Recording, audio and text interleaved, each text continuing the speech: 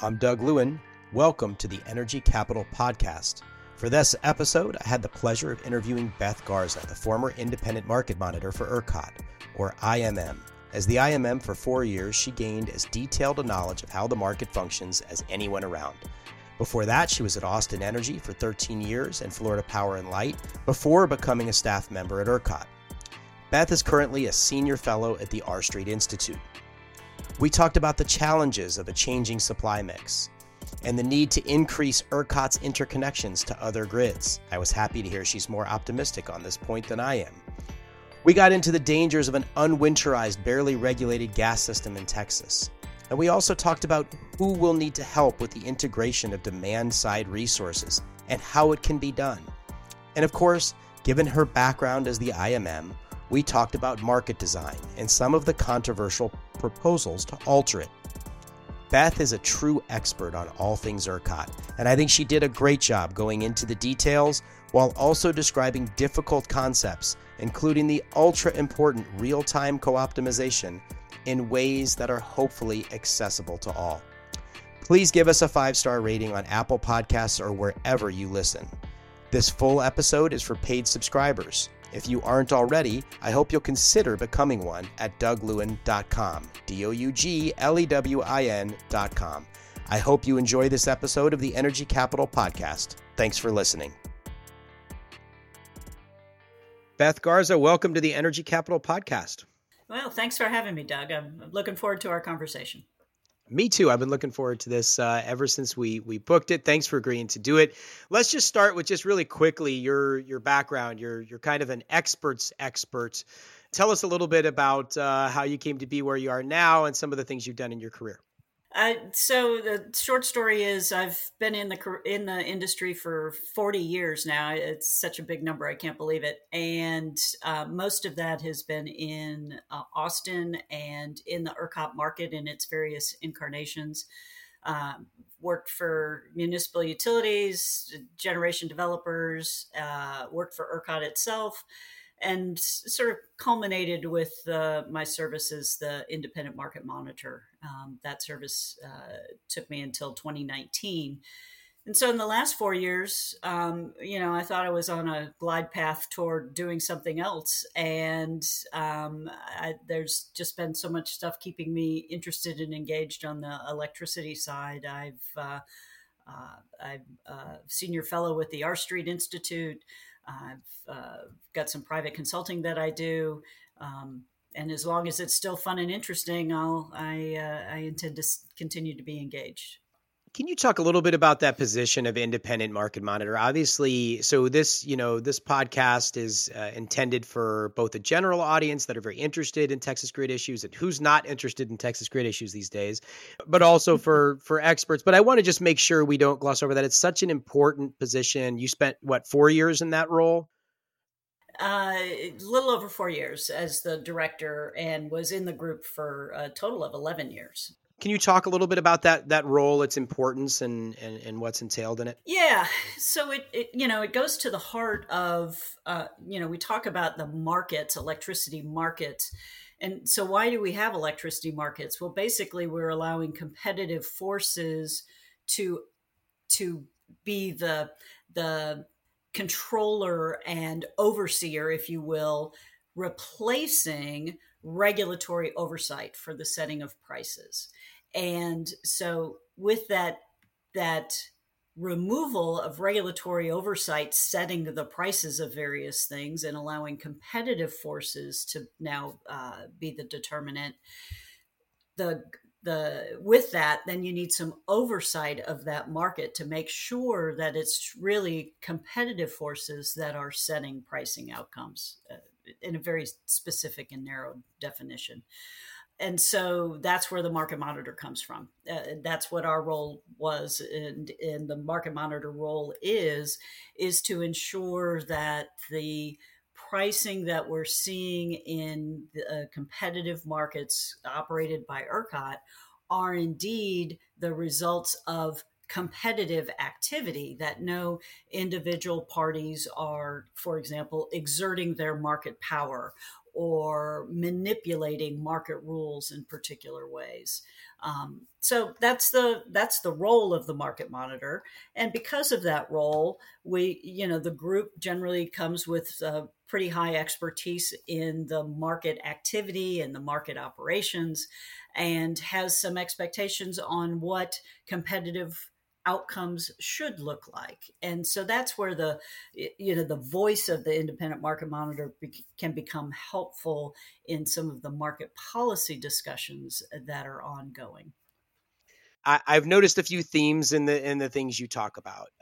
You talk a lot about the need to interconnect. I would love to talk about that a little bit. I've heard you talk a lot about better regulation of intrastate gas.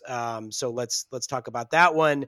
And the other one I hear as a theme, and a lot of the things you talk about is the demand side. So I want to talk a little bit about both energy efficiency and demand response and how those fit into markets. Let's take those in turn. Let's talk about interconnection. Why is interconnecting so important? And is it realistic in a state like Texas that has this sort of very deep cultural sort of feeling about staying independent from federal jurisdiction? So the short answer is yes. I think it's feasible and possible, and work is happening to try to accomplish that. Um, of all the things that our politicians were acting on in the aftermath of the of Winter Storm Uri catastrophe, there really wasn't any action on interconnection. If we want to throw money at things, there's an opportunity here to help facilitate those kinds of connections. And further, there are the types of connections we're talking about are not what would be described as synchronous connections, but just a further expansion of the current asynchronous or direct current ties that exist.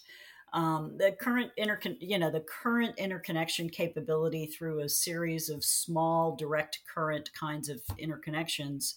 I think it's I haven't added it up recently. It's 1,000 megawatts or so. Well, we're an 80 gigawatt system now. It's a tiny fraction, tiny fraction. And the high voltage direct current technology it continues to improve. Adding high capacity direct current interconnections should be something that can be done without bringing the ERCOT wholesale market under FERC jurisdiction from a market perspective. I say that based on the history that we have with the smaller connections that are already in place. Those smaller connections have been reviewed by FERC and have found to not bring us under FERC jurisdiction from a wholesale market perspective.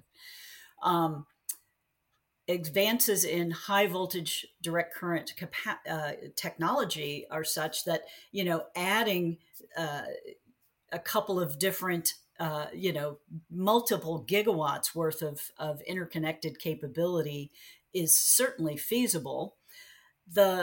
And most of the time, I would expect that a lot of that capability might be useful for exporting exporting some of the renewable energy that we have here. Texas sits at this great crossroad of really good wind and really good solar. That's just the geography of the place. And harnessing those resources and potentially exporting them to other regions that might want to utilize that, feels like something that should make sense for Texas and Texans. The good part of that, so there's a market opportunity or sales opportunity, if you will.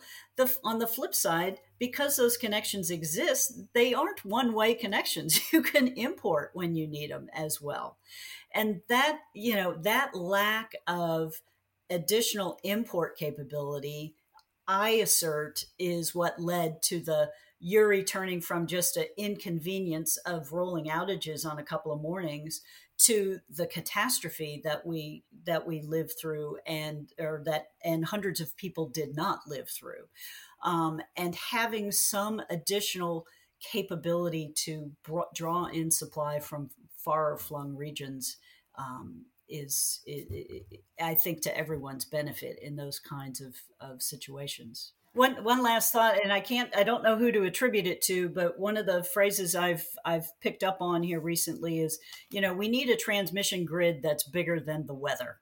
And I think that it applies to Texas as well as other parts of the country as well.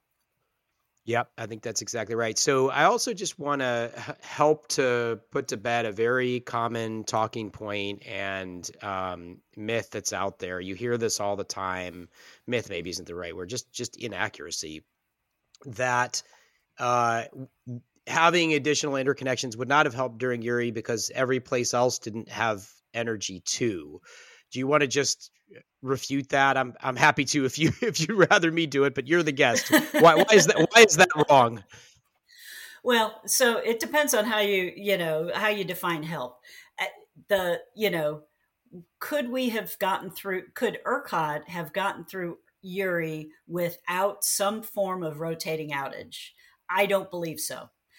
And that's where at the highest demands for electricity and the lowest supply, there just wasn't enough, all the way up to Ohio, basically. There just wasn't enough resources to serve all of the demand that was being required in the middle of the country. So would we have had rotating outages? I absolutely believe we would have during Uri. Now, the trick is we would have had rotating outages, and certainly I don't believe if we'd had additional interties, I don't think I personally would have been in the dark for 81 hours. Let me bring it to a very personal level. I think the opportunity to marshal resources from far-flung regions would have helped us get some more supply back into this state, and made increase the opportunity for those outages to actually be rotating, not to be continuous as they were. Thank you for listening to the Energy Capital Podcast. I hope you enjoyed the episode. If you did, please like, rate, and review wherever you listen to your podcasts. Until next time, have a great day.